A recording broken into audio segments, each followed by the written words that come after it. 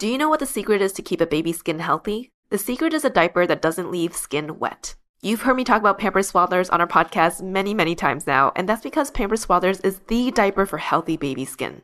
Pampers Swaddlers absorbs wetness better than the leading value brand and provides up to 100% leak-proof skin protection and up to 0% skin irritation. And if you're a fan of Pampers, you've got to check out their new Pampers Free and Gentle wipes, which clean better than Huggies Natural Care and are 5 times stronger, so they resist tearing during a diaper change. With Free and Gentle, mess meets its match. And if you're like me and you love saving and getting rewarded for something you gotta buy anyway, like diapers, don't forget to download the Pampers Club app today and earn Pampers Cash. You can redeem your Pampers Cash for exclusive Pampers coupon savings and rewards. Try Swaddlers with new Pampers Free and Gentle wipes for healthy baby skin. For trusted protection, trust Pampers, the #1 pediatrician recommended brand. Welcome to ABG, Asian Boss Girl, a podcast for the modern-day Asian American woman. My name is Mel. I'm Janet. I'm Helen. And I'm Jason.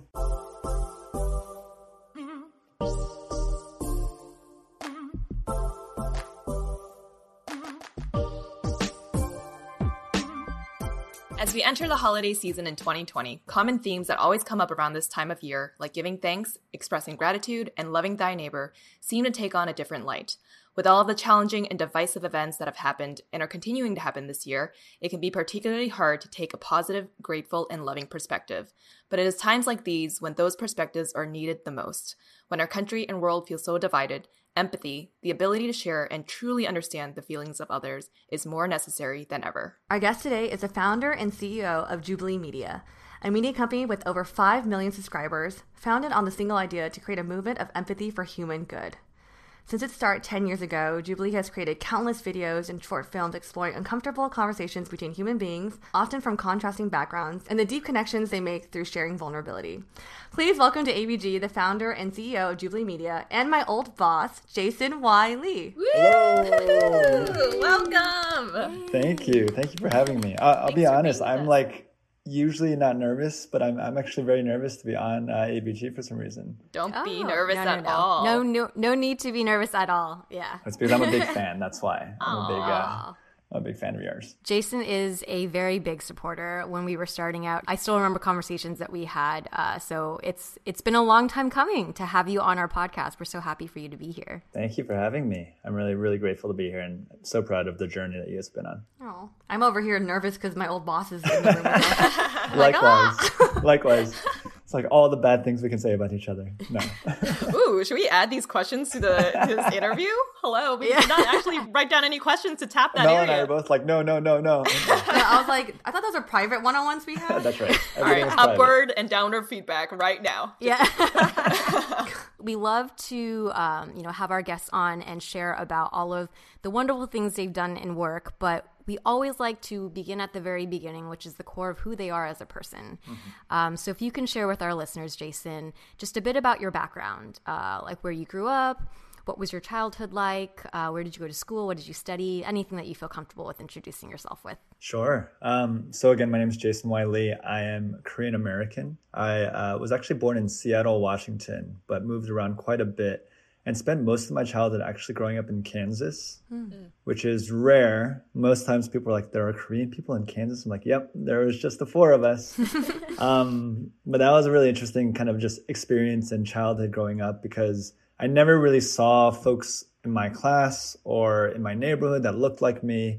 And that's why media and representation became like a huge thing for me. And to see others who kind of reflected my experience was really, really important. Yeah, my background was pretty typical. I grew up in a very white suburban neighborhood in Kansas. Ended up going to Penn to study business at Wharton. And to be honest, my life trajectory was just very much following the rules. Like, be a good son, get good grades, go to a good college, make a lot of money, get a good job, get married, have 3 kids, retire, and that is happiness. I was like, 3? okay. Right. Yeah.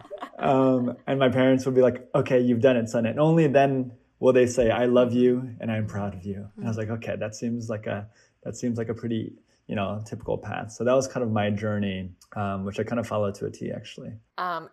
I mean, I definitely relate to that. I always talk about how, I don't know if you've read the book Becoming by Michelle Obama, but she always talks about the check boxes that she just had to check to make sure that she was able to be financially stable and support her family over time. And every time we do like college speaking events, I always bring that up, and I always bring out how I just check the boxes that will, get me good grades and maybe 2 kids. I don't know about 3, but similar views in life. So after college, we know you worked at Bain, which is a well-known consulting firm, and that was before you started Jubilee Media. What was your role at Bain, and how long did you work there for? And what was the most important thing you learned from that job that helped you to take Jubilee Media to where it is today? Totally. I mean, I know it's similar to your experience because you worked at one of the big 4, but for me, when I was in college, I didn't know what I wanted to do, but at the time, everyone wanted to be either a consultant or a iBanker. And going into all of my recruiting and stuff, honestly, I still didn't even know what that was. I just knew that that's what everyone else wanted to do. So it just kind of shows like how much thought I had put into like my life or my career. But I ended up at Bain, which is like an amazing consulting firm. And anyone who's not familiar with consulting firms are essentially just companies that help big businesses like make good strategic decisions or like solve problems. And while I found that it wasn't my dream job, what I did love about it was a great place to begin my career, just because it had so many resources. It had so many people that I respected, and other individuals who ended up going and like starting other companies or becoming like kind of boss ladies or boss men of their own. And that was something I really appreciated. So I think that what I learned at Bain was what it meant to do a job, if that makes any sense. And sometimes what that meant was showing up when you didn't want to and, clocking 10 hours, 12 hours at times and saying, you know what, I hate this, but I'm going to do it. And to be honest, even though it's not something I ever want to go back to, I'm very grateful to the folks at Bain and that experience to have taught me how I wanted to live my life, how I wanted to do my work. And also they had an amazing culture. And that was something that I really took with me that said, okay, if I ever start a company, I want to have a culture that's similar to this. And how long did you work at Bain for? I was there for about 3 years, which, looking back now, it felt like a long time in the moment, but now it was such a blip on the radar, I think. I mean, right after college, it's like going into another college, right? 4 years, 3 out of the 4 years. So when you're younger, that does feel like a long period of time. Yeah. And I can totally relate to everything that you're saying about sometimes you just had to go in and do the work. But I think one thing that you take away from it is also consulting with so many different companies that you are able to build such a successful company yourself afterwards too. Yeah. And you know firsthand what it's like to have a very secure job that other folks will respect and then give that up for something that frankly, a lot of folks in those spaces don't even understand or recognize what you're talking about. Right? Yep. I'm like nodding my head off to everything that you're saying right now. And I'm sure a lot of our listeners right now are also like, yep, I'm doing the exact same thing as Jason has done. I liked how your answer to the most important thing, or maybe you didn't specify it, but you really highlighted how the culture of Bain is something that you took away, which I think is refreshing because a lot of people might focus on kind of the more tangible skills that they got, and that's a kind of an intangible, but it is a very important one. Were there specific aspects of the culture that really stood out to you? At Bain, and again, this was the first real place that I worked, so I don't know if it was different than other companies, but Bain continued to be voted like the #1 place to work year after year. And I was like, okay, surely something is right here. And one thing that I noticed about them was there were all these values that they kind of stated over and over again and said, these are the core values of Bain. This is how you treat Bainies. Like, this is who we are and this is our DNA. And Mel will tell you that's something that I took to Jubilee, where I would say, these are the core values of Jubilee. And we have an acronym that's not super sexy, PAGER. And anytime anyone would come into the company, I would say, hey, you're going to be in certain scenarios where you have to make a difficult decision and there's not going to be a right one or a wrong one. But the way that I want you to think about that decision is using this acronym PAGER. And it'd be like people, authenticity, growth, excellence, and redeeming. And I think that kind of like instilling of DNA and values was something that I learned. And I think what made Bain special and is what makes Jubilee special now.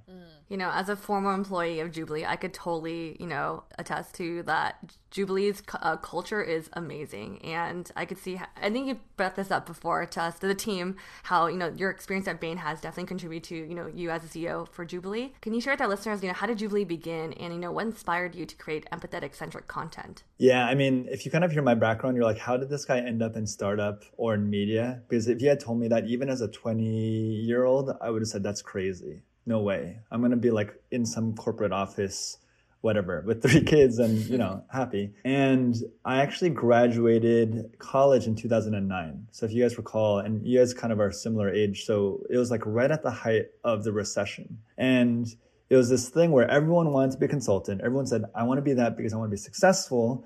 But suddenly, as we were all graduating, all these successful jobs felt suddenly very insecure.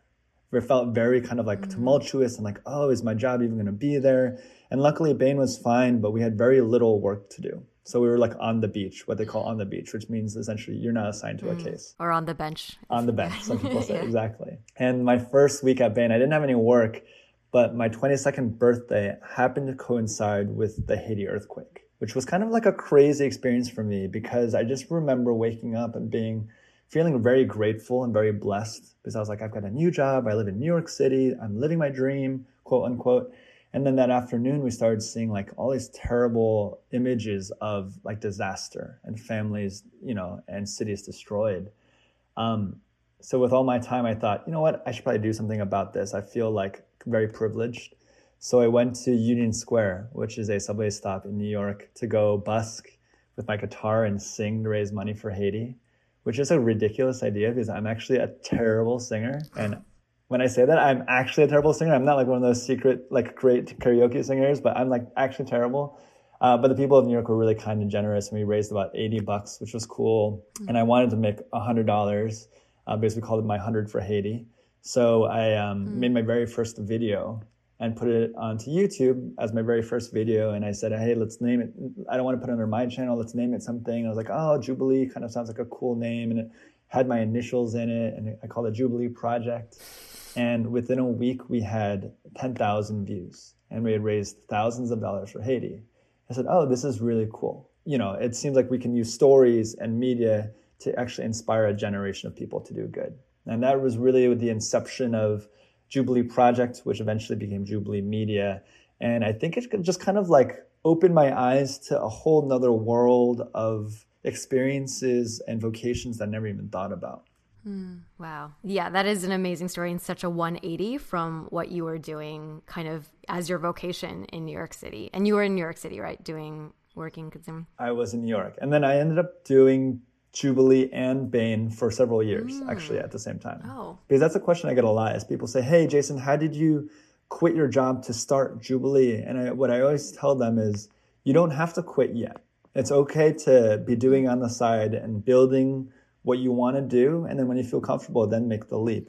Because it makes it much less scary to jump off the cliff versus saying, I don't know what I want to do, but I want to do something different. I'm going to quit. I've got no money. I'm going to starve and die. No, and that's definitely a message that we echo because that's exactly how ABG started. We were, working our full-time jobs, and only 2 years into it did we feel comfortable enough to make that leap. How many years were you balancing the two? It was about 2.5 years. Oh, wow. And then, and then finally we just kind of had the courage. And I was lucky, similar to y'all, to have one of my best friends, Eric, and my older brother, Eddie, with me. So to kind of like hold someone else's hand and make the leap was actually a really comforting experience for me. I can definitely attest to that. Having each other, I think, is critical to us, managing, like not having a nervous breakdown, I guess. Exactly. Yeah. That way, when your parents and your old boss and your mentor and everyone else is saying you're crazy, you can at least look to your left and right and say, we're not crazy, are we? Yeah. Maybe we are, but at least we're in this together. Yes, there's two other crazy people with me, so I'm okay. Exactly. So this is a question that probably for anyone in the YouTube or content creation space is something that they're constantly thinking about, right? How to, ultimately drive views, because that's how you create like a sustainable channel or sustainable brand. But then to really speak to an audience in social media, you also have to be incredibly authentic. And for you guys specifically, for Jubilee Media, because you focus on empathy, I feel like that authenticity is even more, valuable and even more kind of held to a certain standard. So how do you balance being able to continue creating empathy-driven content while also being able to, focus on getting views? No, it's a great question. And it's one that we think about and contemplate quite often. But I think you're right that authenticity is a huge component of it. That especially in this day and age, we're exposed to so many characters and people and organizations that you can kind of sniff out when someone is inauthentic or putting on a show, I think. So for me, it kind of started with me and our team first. And we said, we need to be able to have really difficult conversations and disagree strongly. Otherwise, no one's going to listen to us when we're trying to have those kind of conversations outside of this room. So Mel will tell you, we named our dining table area Middle Ground. And every day at lunch, we would have honestly 1 or 2 hour conversations about everything from Kanye to race to, LGBTQ issues. To be honest, there were always disagreements, but there was always mutual respect where we said, Janet, I know you're a Kanye fan. I don't really love Kanye, but I understand why you do. And we can still be friends and we can still love each other despite the fact that we disagree. And that's totally okay.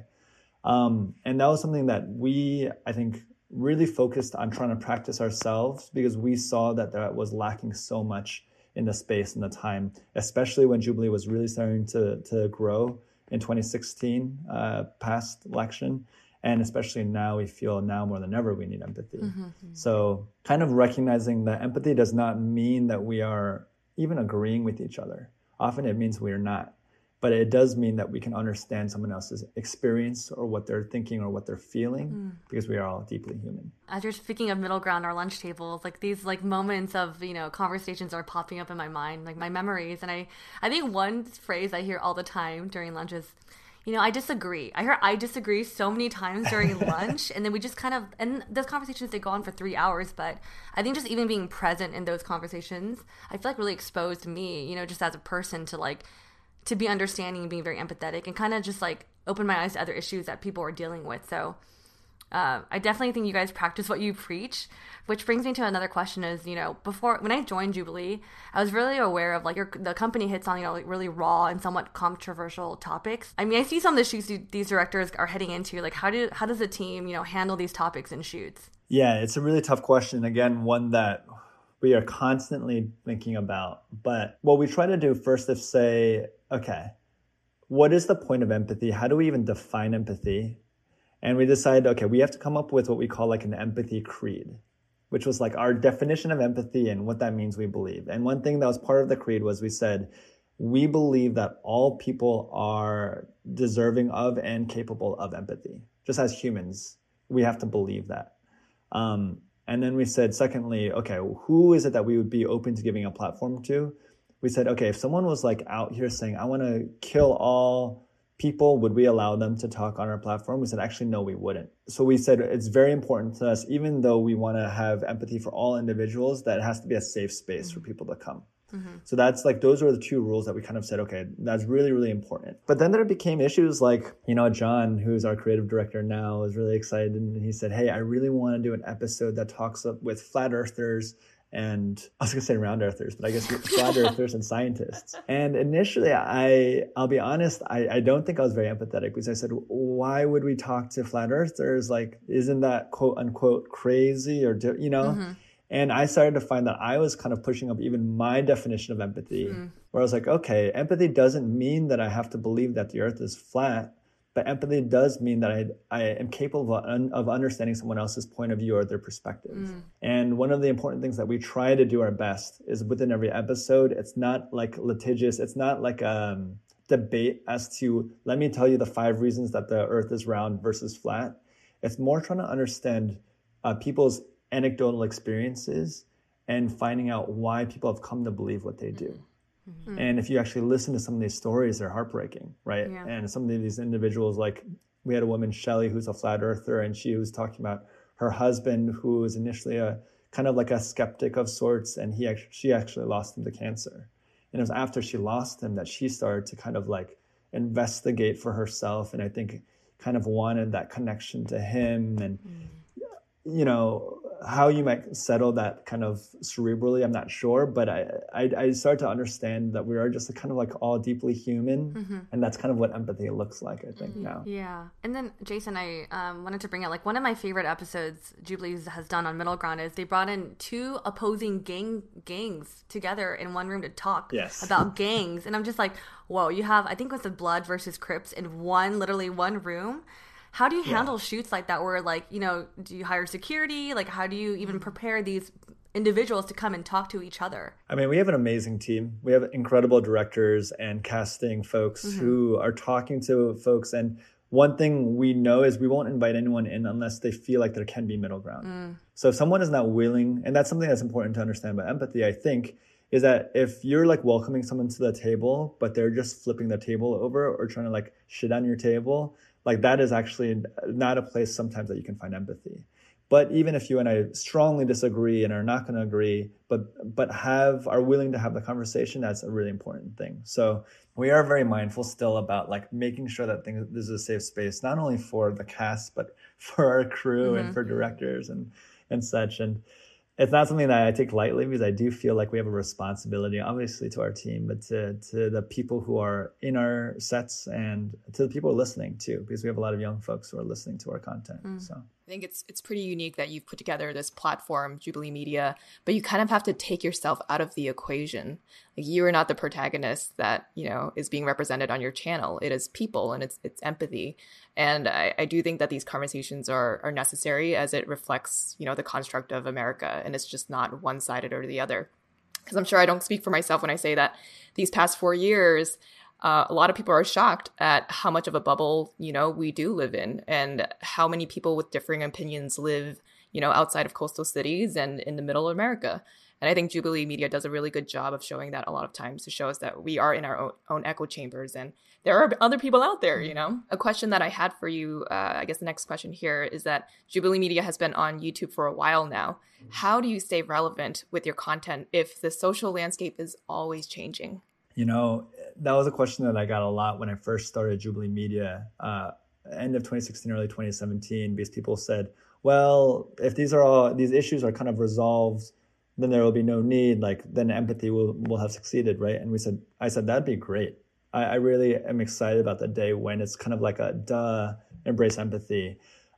Unfortunately, what we've seen, especially over this last like election year, is that if anything, we're seeing the climate get more and more divided, right? More and more combative. So I do think that in a lot of ways, there's more of a need for Jubilee and empathy than ever. And what we're trying to do is trying to find interesting ways to tackle it. You know, we don't want to be like my mom or, you know, my auntie who's just like, be nice and be kind. And like, to some extent, like those things are true, but it just doesn't resonate. Because you're like, I know I'm supposed to be, but like that doesn't make any sense to me. So we're trying to always talk about how do we tackle these topics in a way that is not only empathy driven, but also really savvy and smart, entertaining even, right? Sometimes we have to like almost like Trojan horse topics into the discussions so that people are here to figure out, you know, we have a show called Odd Men Out, like who is not Christian, for example. But deep down within it, the premise is, hey, we all look very, very different, right? You might have an idea of what you think a Christian might look like, but the truth is that there's no way to look at any individual and believe that they're a Christian or not. So how do we think about like interesting ways to come at this mission that we have to embrace empathy? That is a difficult task to take on, Jason.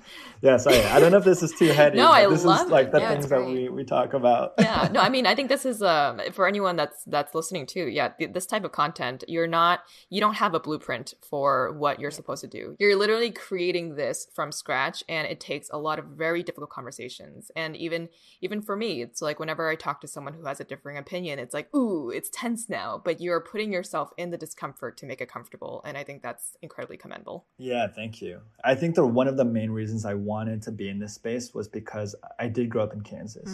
Like I grew up in the Midwest. And after the 2016 election, so many folks who were around me in LA were so shocked. And honestly, I was a bit shocked too about kind of the results and what happened. But then I started to ask a lot of my friends from back home, and And I started to realize, oh my God, there is an entire half of the country who was voting, I guess 2/2 of the country were voting completely differently and saw the world completely differently. And those individuals that we're talking to who voted for Trump were not so dissimilar to us or to me.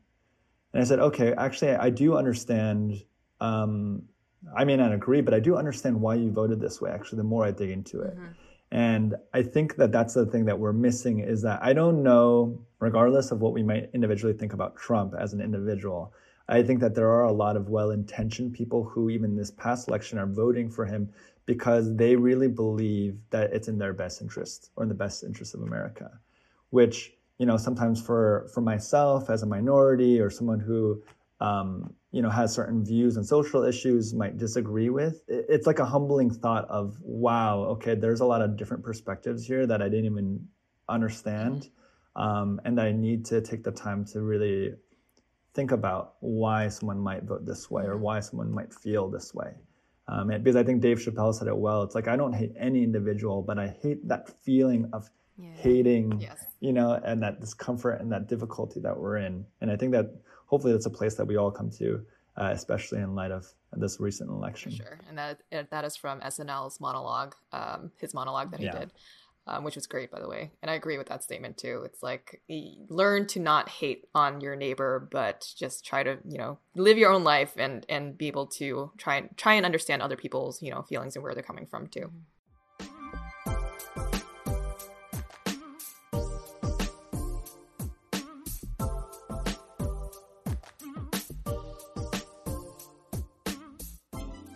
If you're getting bored with the same at-home workouts, or if you generally don't feel safe going back to the gym because of this pandemic, we got you covered.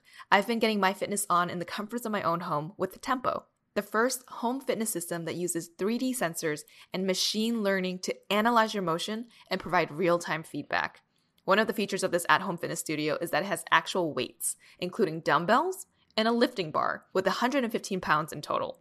As someone who doesn't shy away from weights, it feels really good to be able to incorporate weights back into my workout routine. Tempo has a 42-inch HD touchscreen and it's freestanding, so you don't have to drill holes into your wall, and it's sleek enough to keep in the corner of your apartment or your house. This at-home fitness studio has studio-style classes, and with a Tempo membership, you can stream over 500 live and on-demand classes for strength training, HIIT, cardio, mobility, and recovery, with new classes added each week. For about $1 a day, the $39 monthly membership is sold separately and covers everyone in your household. Purchase Tempo for $0 down and finance as low as $55 a month for 36 months. Check them out at tempo.fit and use code ABG for $100 off. That's TEMPO.FIT, and be sure to use promo code ABG to save $100. Tempo.fit, code ABG. Hi BGs and ABBs, it's Janet. As some of you know, I have used non-traditional resources to make career pivots in the past, which is why I'm a big fan of Skillshare, who is a sponsor of today's episode of Asian Boss Girl. Skillshare is an online learning community where millions come together to take the next step in their creative journey. They offer thousands of classes on topics including illustration, design, photography, video, freelancing, and more. Whether you're looking to improve on technical skills or looking for a weekend hobby, they offer classes like Photoshop for iPad and iPhone photography, how to shoot and edit conceptual photos, which, as someone who loves contemporary art and collaging, is a class that I'm particularly interested in. Skillshare is also more affordable than pricey in-person classes and workshops with an annual subscription that's less than $10 a month. Explore your creativity at Skillshare.com/ABG10, and the first 1,000 people to use our link will get a free trial of Skillshare Premium membership. Again, the first 1,000 people to use our link will get a free trial of Skillshare Premium membership. Head to Skillshare.com/ABG10. Do you know what the secret is to keep a baby's skin healthy? The secret is a diaper that doesn't leave skin wet. You've heard me talk about Pampers Swaddlers on our podcast many, many times now, and that's because Pampers Swaddlers is the diaper for healthy baby skin. Pampers Swaddlers absorbs wetness better than the leading value brand and provides up to 100% leak-proof skin protection and up to 0% skin irritation. And if you're a fan of Pampers, you've got to check out their new Pampers Free and Gentle wipes, which clean better than Huggies Natural Care and are 5 times stronger, so they resist tearing during a diaper change. With Free and Gentle, mess meets its match. And if you're like me and you love saving and getting rewarded for something you gotta buy anyway, like diapers, don't forget to download the Pampers Club app today and earn Pampers Cash. You can redeem your Pampers Cash for exclusive Pampers coupon savings and rewards. Try Swaddlers with new Pampers Free and Gentle Wipes for healthy baby skin. For trusted protection, trust Pampers, the #1 pediatrician recommended brand.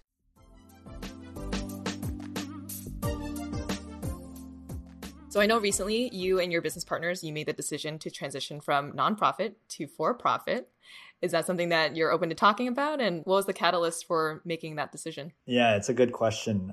So for folks who don't know, Jubilee Project, which is what I started in 2010 with Eddie and Eric, was a nonprofit. And then in 2017, I launched Jubilee Media, which is not a nonprofit. I haven't talked about this that often, but the truth is that there were 2 years around 2015 and 2016, which were really, really difficult for me. Hopefully this never happens to y'all, but you guys can probably relate. The reason was that over the course of Jubilee Project, actually both of my co-founders left. Eric, who was a student at Harvard Med School, he's like the only Taiwanese son. His parents were like, please, please, please, please, please go back to Harvard. Please just get your degree. And he's just such a good guy. And he's like, all right, you know what? I don't want to do this, but I'm going to go back. So I said, okay, I totally understand. My brother Eddie and I, as we were doing the work, we started to realize we had just very different viewpoints about how the future of the company should go and how we should even think about, our role in the media landscape. And we just kind of came to a decision of like, hey, and he also fell in love around that time to my wonderful sister-in-law. They got married and he also left.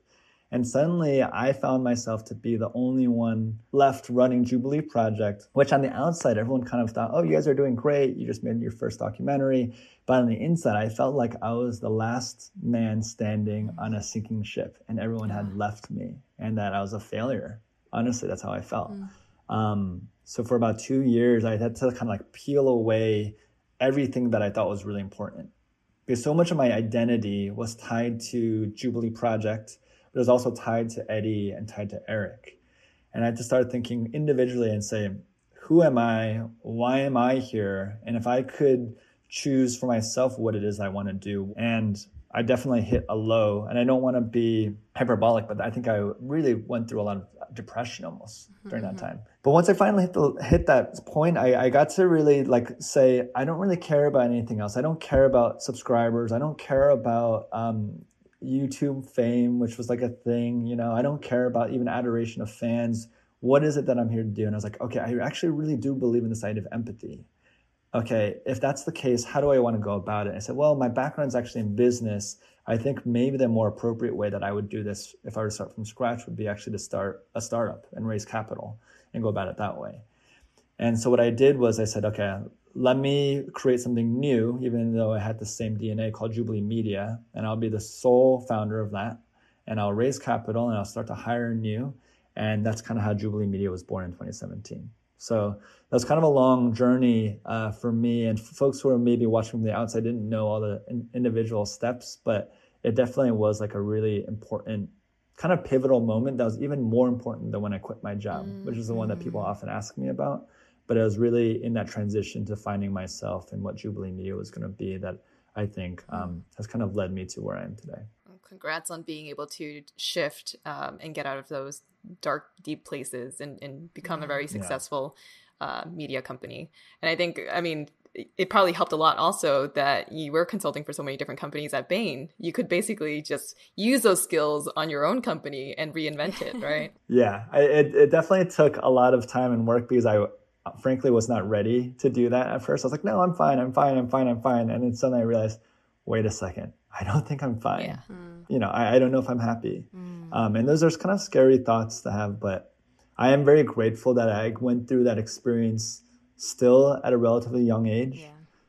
Because I now have friends who are, not to say that this is old, but who are in their 40s, let's say, and with, teenage kids or young kids who are afraid to have that kind of discussion with themselves of like, wait a second, who do I really want to be? What is it that I really want to do?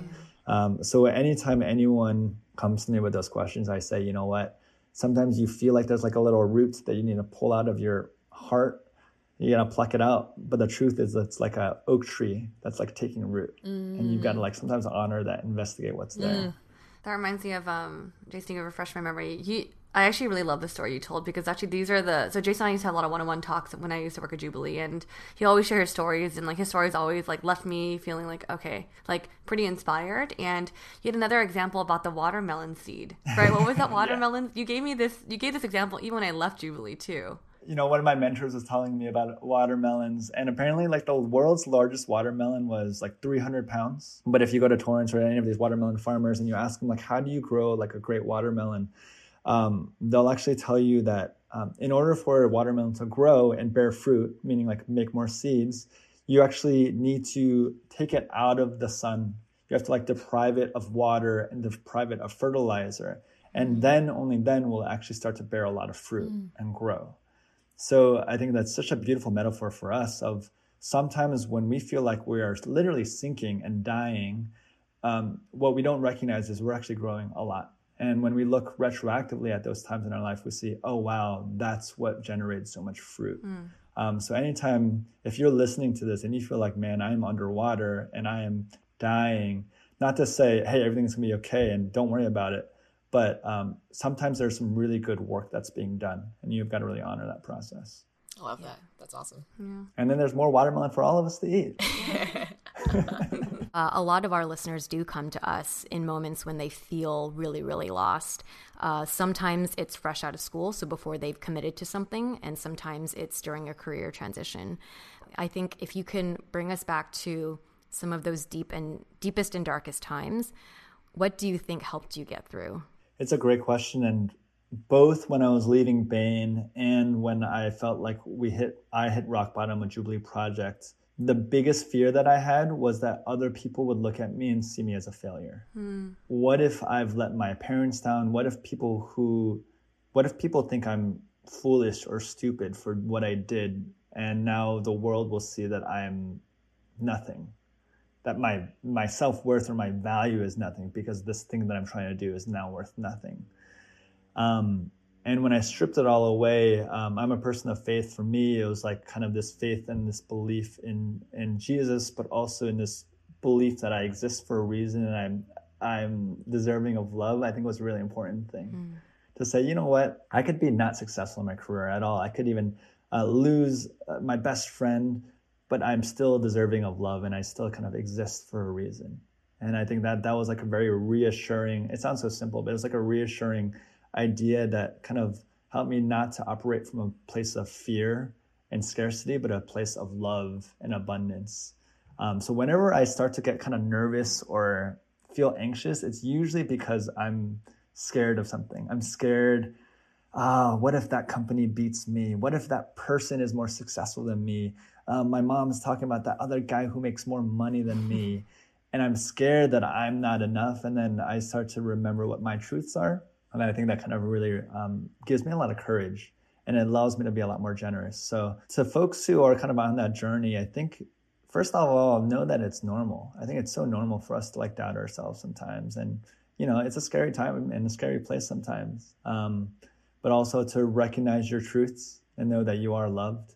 And I really believe when we operate out of love and not fear, that really anything is possible and that ordinary people can do extraordinary things because, you know, y'all are boss women, but the truth is like we're all individually so flawed and we've got so many problems and never really have our act together. It's just because I think we're starting to see that truth within ourselves that we have the courage to start doing these things. I love that you took, because there's that saying that there's, you know, only two ways to go. It's fear or love. And you took it a step further and said the first thing is to love yourself, right? To believe that you are deserving of love. So I think that's a great like tip for anyone out there who is going through a deep and dark time, is starting with love for yourself. And then once you feed yourself, you can kind of come out of that. And then you can find other love as well. Yes. Because that kind of mirrored my love story as well with Mel. So with my Mel.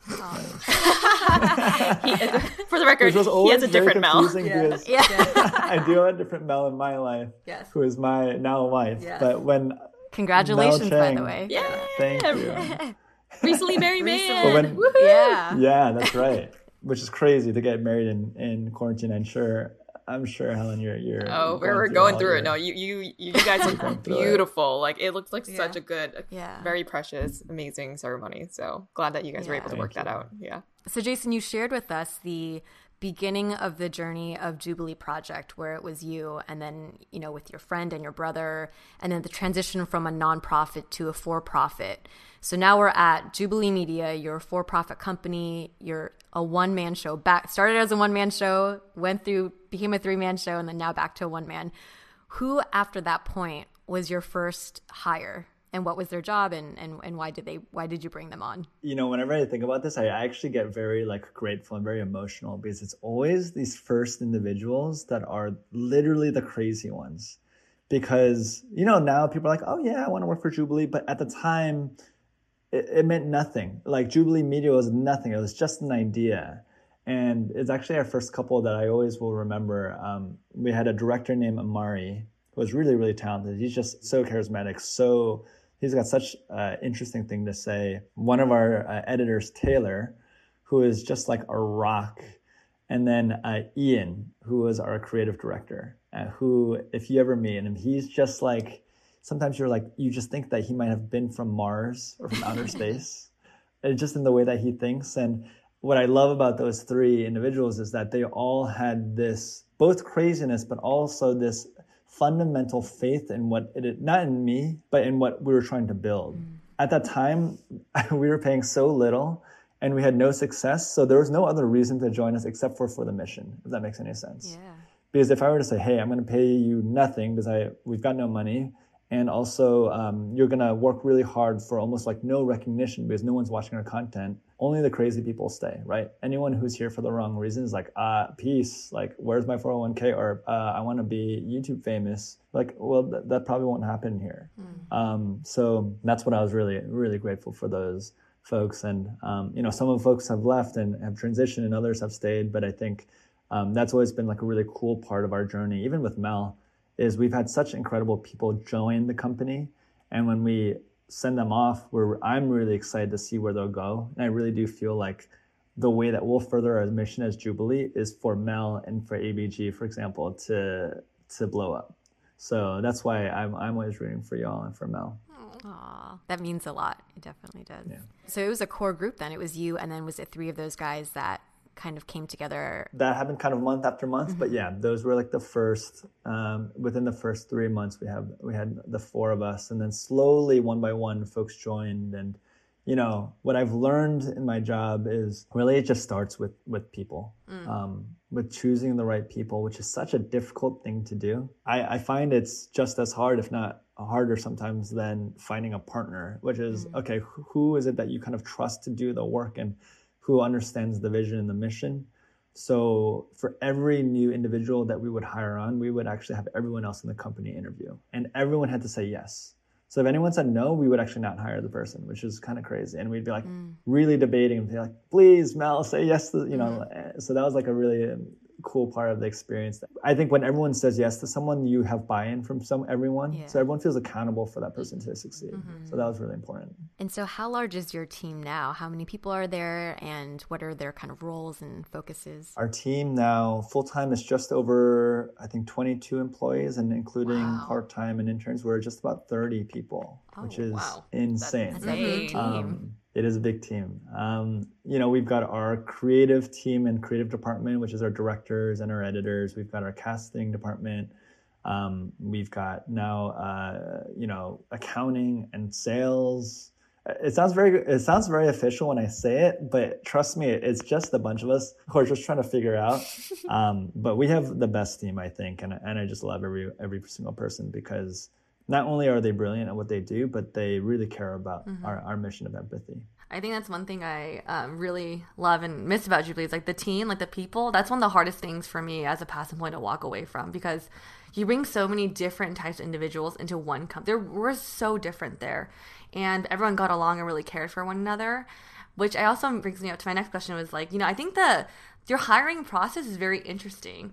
I remember after every interview, you'd be like, okay, send me your, we had a rubric, right? Do you mind sharing the rubric you had for, after everyone would walk in and within the interview process? Sure, yeah. Our rubric is, we have 4 things that we ask everyone to score, on a 1 to 10 scale on. So it's talent, which is just how good are they at this job. Airport score, So this was something we learned at Bain, which was how willing would you be to be stuck in like an airport in Cleveland with them for like 7 hours over a layover, right? So it's just like that's more of a culture thing.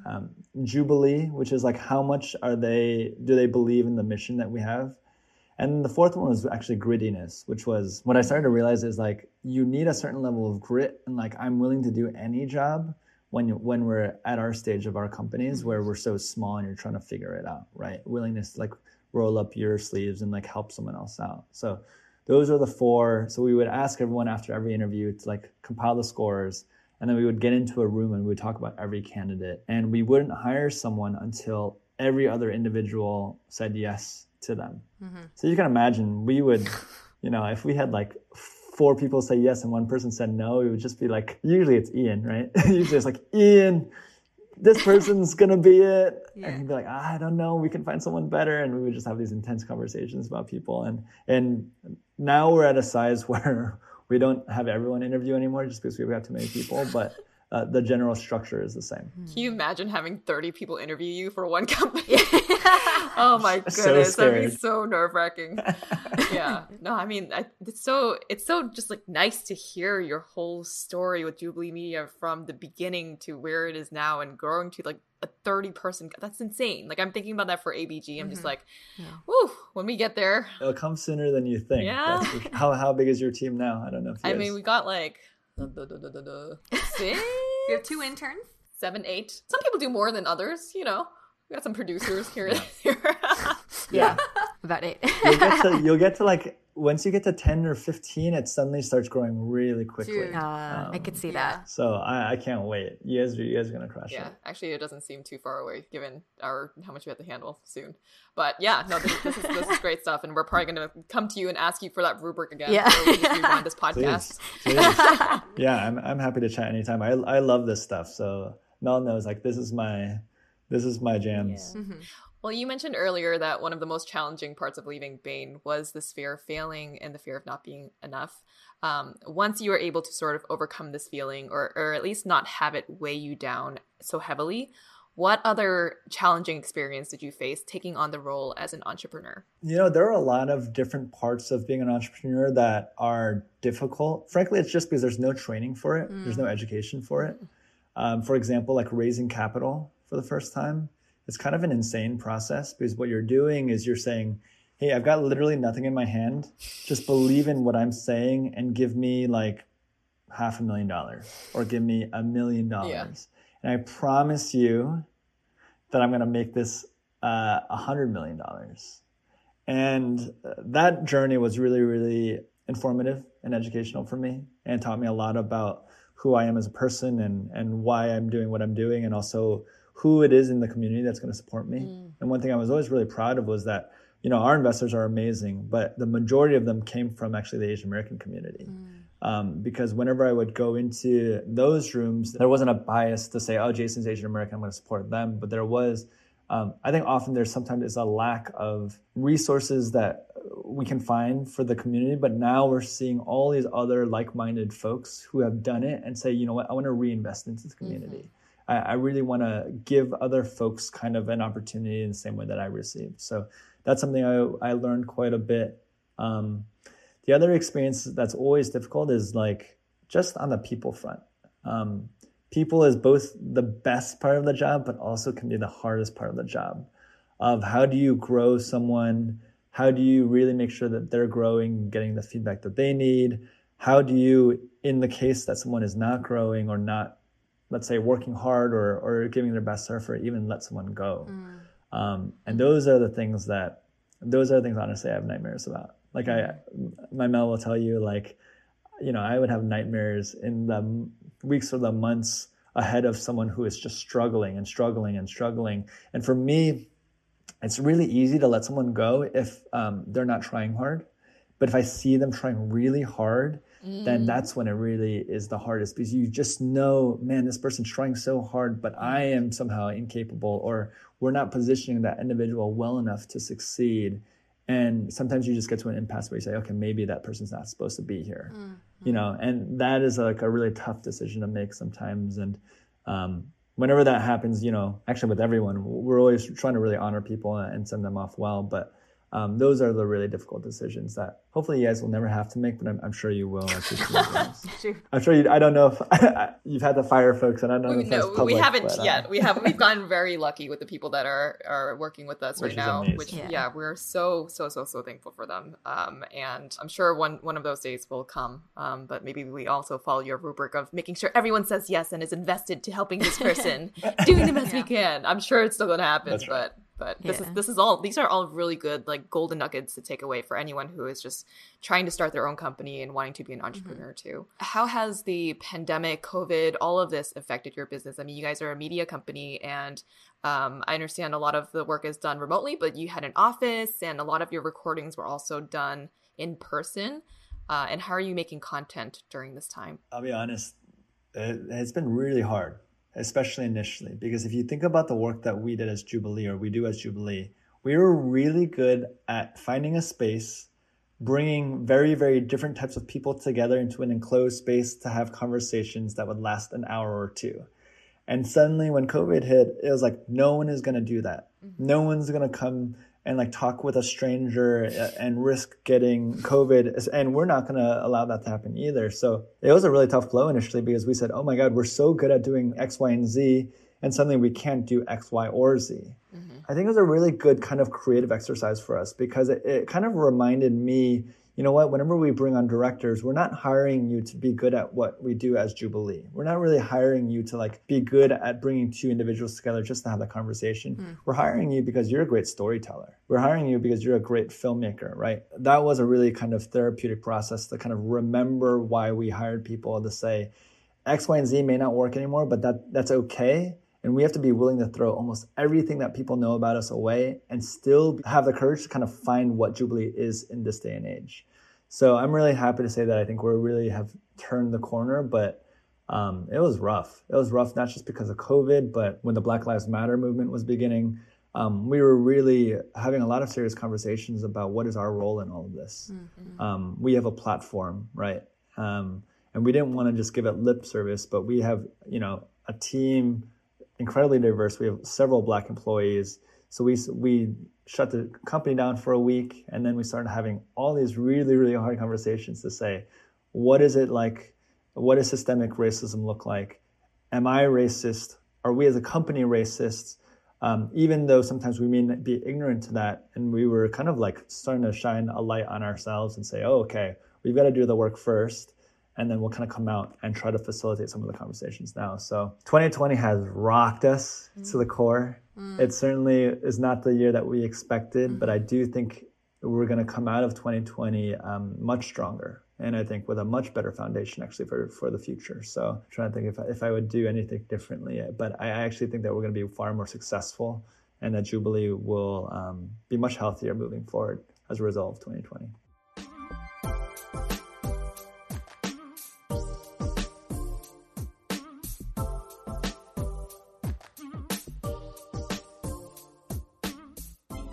While the holidays may look a little different this year, the season of giving is in full swing. So listen close if you have a child, grandchild, niece, nephew, or little cousin on your holiday list. KiwiCo empowers kids to explore, create, and learn with hands-on kits delivered monthly. I recently sent my nephew and niece a doctor's visit kit, where Tyler and Riley assembled and decorated a medical kit, complete with thermometers, stethoscope, and felt bandages. They used the medical tool and doctor's checklist to check my mom's ears, throat, heart, and more. And I was watching through FaceTime. It was so cute. Like, you could tell that they were really enjoying the pretend play component of it. It's hard to find new, creative ways to keep the kids busy while stretching their brain, especially now. But KiwiCo is redefining learning with hands-on projects that build confidence, creativity, and critical thinking skills. There's something for every kid, or kid at heart, at KiwiCo. Get 50% off your first month plus free shipping on any crate line with code ABG at kiwico.com. That's 50% off your first month at KIWICO.com, promo code ABG. Self-care routine is so important these days. And lately, I've been loving my Get Ready routine with the one and only razor from Billie, Billie. They recreated everyday essentials by delivering premium razors and high-performing body care directly to you. No pink tax, no visit to the drugstore, no breaking the bank. One of my favorite things about the razor is how smoothly it glides over all the nooks and crannies of my body. And I also love the magnetic holder that it comes with. It's a super small magnet that sticks right to your shower's wall, and it keeps the razor out of the tub and in a sanitary spot. It also opens up space in my shower for all of my other shower products, which is nice. And if you go to mybillie.com, you can get their starter kit for just $9. That includes their award-winning razor, 2 refill blades, and a magnetic holder that keeps your razor safe and dry in between uses. To express a little love for our show, go to mybillie.com/ABG. It's a small way you can support us while getting the best razor you'll ever own. It's just $9 to get your starter kit plus free shipping always. Go to mybillie.com/ABG. Spelled mybillie.com/ABG. All right, y'all, let's talk about hair. One size fits all is not a phrase that should describe your beauty routine or your hair care. Each of us is unique, and whether you have dry, frizzy hair, curly hair, colored hair, or all of the above, Function of Beauty is hair care that is formulated specifically for you. All you need to do is take a quick quiz online and tell them about your hair goals. You can even choose a color and fragrance you prefer. Function of Beauty's team will determine the right blend of ingredients to meet your hair needs and have the custom formula delivered right to your door. They send it in a super cute bottle with a shampoo or conditioner or treatment in your favorite color. Mine is a green jade-like color, and it smells amazing. Function of Beauty also uses only clean ingredients, and all of their formulas are vegan and cruelty-free. They never use sulfates, parabens, or any other harmful ingredients. So what are you waiting for? Go to functionofbeauty.com/ABG to take your quiz and save 20% on your first hair care order. Go to functionofbeauty.com/ABG to let them know you heard about it from our show and to get 20% off your hair care order. That's functionofbeauty.com/ABG.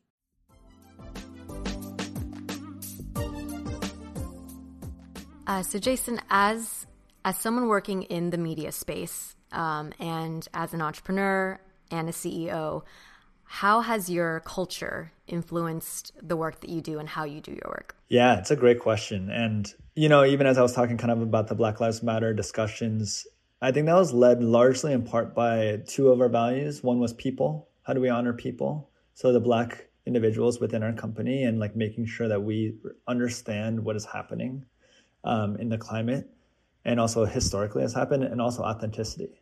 Well, we can't really be a facilitator of the conversation if we're not having the conversation ourselves within our own homes, within our own company. Those are 2 of the values that I think really influenced not only the work we do externally, but the way that we kind of like ran a lot of our decision making and our operations behind the scenes.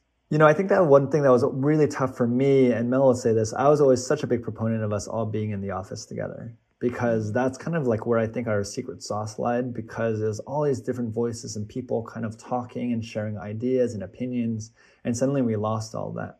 So it really became a discussion about how do we maintain some of that culture. And I don't know if I would say our culture grew, but I will say that it was our culture that really helped us through a lot of this season, where people really feel like they have strong individual relationships with each other. That when you're struggling, that there were a lot of individuals who were reaching out to each other personally in light of COVID and race relations and the election. So I do think that that's been something that's really nice, is when the world feels like it's falling apart, we spend so much time with our coworkers that you enjoy and you respect and you trust the people that you're working with. I think that was something that I'm really proud of for our culture. I'm curious about this question. I know we talked about this in our leadership meetings, but obviously Jubilee Media is a media company, but do you guys have other favorite media companies that you guys look to? You mean aside from Asian Boss Girl? I mean, yeah. Good answer. It's funny because when we talk about, because people will say, oh, who is your competitor? And a lot of folks will mention companies like BuzzFeed or Watch Cut or folks like Bon Appetit. And I think the reason why they'll talk a lot about these organizations is because we're not really like character-led. We're not individuals. We're more of like a platform or a publisher or a media company. But really our aspiration, which is always scary to say because people are like, who dare they? Why would they say that they're this? But we always say that we want to be the Disney for empathy. And that is like our 20, 50, 100-year plan. Is what if we could operate at a size and a way that shapes culture like Disney, but for empathy. And that's kind of led a lot of our strategic planning and what we hope to do. So whenever, I'm sure Mel, I've talked to you about this, but whenever folks are joining us, we say, oh yeah, we're not just trying to be like a 10 million subscriber YouTube channel, which would be amazing. And we'd be really grateful to have those subscribers. So make sure you subscribe. But we're trying to do something much larger if we can. Yeah. And that's our aim. We've got really big goals at Jubilee. Dude, Jubilee Media amusement park, ride the emotions, like all that. Exactly. Oh, that'd be so much fun. One day. I do think that there is such a huge space for experiential. And, a theme park is probably it won't be in the form of a theme park. Man, it's so hard to describe. Imagine like an experiential, almost like escape room. Yeah. It's less about like solving problems, but more about connecting with other people and individuals. I think that we just desire like that kind of connection, but there's not a form to do it. That's not like wonky and weird, That's not like, oh, I don't know if I want to do that. Yeah. Unfortunately, those plans are kind of put on ice for a couple of years, I think, with COVID. Leverage the VR and the AR. Who would you like to have a conversation with, and how would they respond? I feel like that would actually be a really good thing to have for people to just talk to people they normally would be scared to talk to. Even just like, that's like good HR training, right? For people to know how to interact with others, like not like them. Oh man, sorry. Totally. This conversation is literally jogging back all the meetings we had to have, talking about like events. What can we do for all this stuff? And like, I remember at a meeting, Jason shared like the Disney there's like a blueprint map that we like were looking at to like get ideas and get inspiration. Yeah. Well, the thing that so Disney, I think it was I don't know, this must have been almost 100 years ago, but Disney drew initially as he was like envisioning the company, like cartoons, and then it would go into like long form, and then into music, into theme parks, and he kind of had this huge vision for what Disney was going to be. And at the time, it was pretty laughable because if you think about how they started with these tiny cartoons that just would play in front of movies. So people just thought, oh, you are like a cartoon animator essentially. And slowly they made Snow White, which was like their first feature film, and people were like, oh wow, they're making films now. And then they started selling the Mickey Mouse dolls, and they said, oh, you actually make merchandise and product now. And then they made Disneyland. They said, oh, you're actually, and then suddenly as you kind of zoom out, you say, oh, okay, there's like a much larger vision here at play. And for me, I think if Disney were alive today, then I think that digital is the right place to start, right? You start with something that's short form, cheaper to create. Podcast is a great example of that. That is like our example of cartoons. And then what do we look like as we go into long form, into other mediums, which I'm sure are the discussions y'all are having too, or that I hope y'all are having, because we want to see a Disney-sized, ABG one day as well. For sure. No, this is like fun to talk about. I feel like we could just keep going on, but we gotta go. I'm enjoying it. I'm not sure if your listeners will enjoy it, but I'm enjoying it. I feel like this is like a strategy meeting right now. Yeah. Well, okay. Well, Jason, what is your favorite part of your job as CEO of Jubilee Media? And what is also your least favorite part of the job, other than what you mentioned earlier about letting people go? My favorite part of the job is just the people of it. Not only our team, but every day I get messages from people around the world who say, hey, I've seen your content and it's just inspired me in this way and that way. And honestly, that's what I do. Our vision is that we want to create a movement of empathy for human good. And it doesn't mean that you have to work at Jubilee. It means that we want the next generation to make the world a better place. And I hope that a couple of them will say, oh yeah, one of the reasons was, aside from my parents and my education, all these other things, was actually there was this company called Jubilee that made these amazing content and really taught me a lot about myself and about empathy. That would be my absolute dream. That's probably my favorite part of my job. As far as my least favorite part of my job, something about being an entrepreneur is that I never feel like I'm doing a good job, if that makes any sense at all. And we may be succeeding tremendously, but I think inherently in the job, you're just constantly trying to climb a steeper and steeper part of the mountain. So at one point you might be like, wow, okay, I've really figured this out. But your job is not to just do that same part of the mountain. Right. Suddenly now you're at a different part of the mountain. Very few people can tell you, oh, this is the way that you travel this part of the mountain. Like other people can say, oh, here are some techniques that you can learn and should try to use. But, it's hard. It's really hard. And actually, that's probably something I love the most about my job, but it's also something that I think can feel difficult is sometimes when you just feel like, man, am I just a shitty boss? Like, am I just really bad at, at doing this thing, and it's something that I think about a lot and wanting to continue to grow on. Yeah, I could see how that is difficult because, like we mentioned earlier, there's no blueprint for what you're doing. It's like, what are the markers of success? And yes, I am hitting them, the tangible goals that I put down, but am I doing it right? Is this the best way to do it? And there's so many questions that can be swarming. And especially if you're someone who has the grit and the ambition and drive, and, you're never going to settle for just like, one thing or two thing here and there, like you're going to have this feeling. And I think that's also a marker of a great entrepreneur too. Someone who's always looking for the next best thing. That's right. Yeah. Yeah, I totally believe that. And to what you said about that being not only the challenging part that's hard, but also something that you really enjoy about it. So something like loving that gritty experience is definitely, I feel like, something that is a huge requirement of the job. Exactly. Yeah. So Jason, can you share with us what is next for Jubilee Media? Yeah. I'm super excited for like this next chapter of Jubilee, especially as we come out of 2020. We're working on our first feature-length documentary as Jubilee Media. And hopefully that'll come out in early 2021, or you'll hear news about that in the coming months. I'm hopeful. Actually, Mel and I are working on our first podcast, actually, inspired by y'all. Yes. Welcome to our should world. come out. Yeah, thank you. I actually should be picking your brain a lot about that. We're launching a podcast called Love Shot, hopefully, which should come out in the next couple of weeks, actually. But in it, we're actually interviewing different couples about their love story. So Helen, we would love to have you and Phil on at some point to get into the nitty gritty.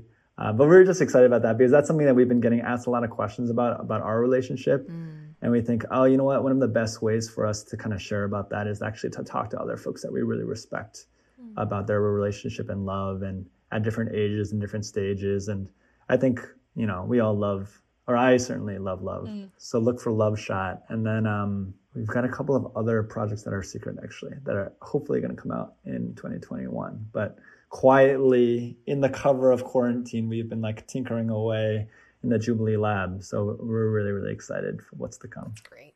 That's awesome. We're excited Very to see excited that. for you guys. Yeah. Yeah, thank you.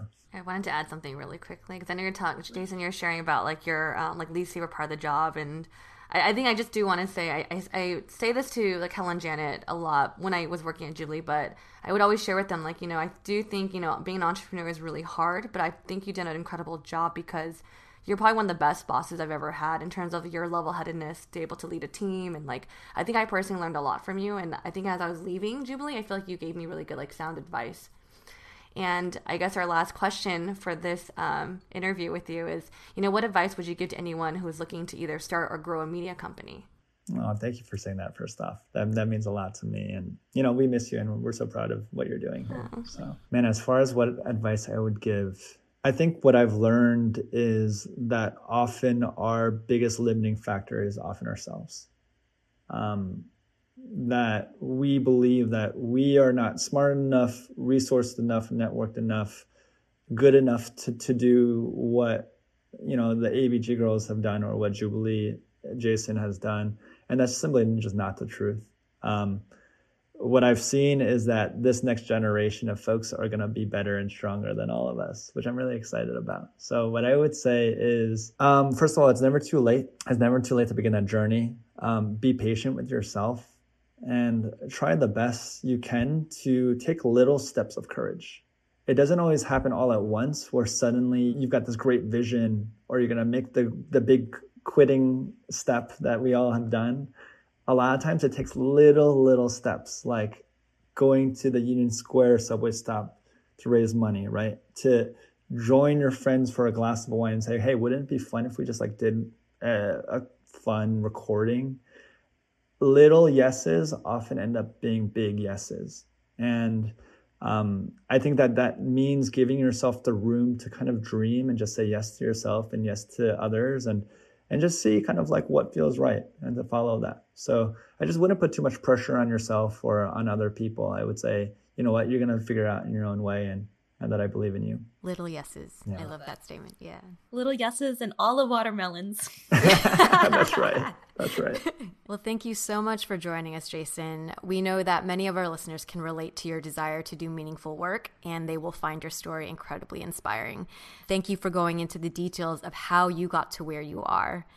Can you share with our listeners where they might find you online? Yes. For Jubilee, you can just find us at Jubilee Media on all platforms, everywhere from Instagram to YouTube to we're on TikTok now. I know I just sound super old when I said that. And then me personally, you can just find me at JasonYLee_. But yeah, thank you so much for having me. This has been just so much fun. We really enjoyed having you on here, Jason. I feel like we talk to each other a lot in passing or, at networking events and all these things, but it's so nice to just sit down and hear your story and really want to just like support you more in your growth and everything that you're doing, both personally and work-wise and everything. So thank you so much for sharing your journey with us. Thank you. Likewise. We have some partnerships that we are happy to share with you all, like Skillshare, Billy, Tempo, Function of Beauty, KiwiCo, and more. Look for links and codes summarized in our show notes. And for more partnership discounts, head to our website. And if you want to support us, here are some ways you can do so. You can follow us on Spotify, subscribe to us on Apple Podcasts, and leave us a rating and review. And if you enjoyed this episode, share it with a friend you think will enjoy it as well. If you'd like to support us through monthly donations to help keep this podcast running, you can do so at anchor.fm/AsianBossGirl.support or buy some of our merch at AsianBossGirl.myshopify.com. We're also very active on social. Our handle is at AsianBossGirl. If you resonate with our podcast, let us know in the comments of our IG post what golden nuggets stood out to you in this episode. You can also find us on YouTube, where we've been answering your listener-submitted questions on a show called Dear ABG.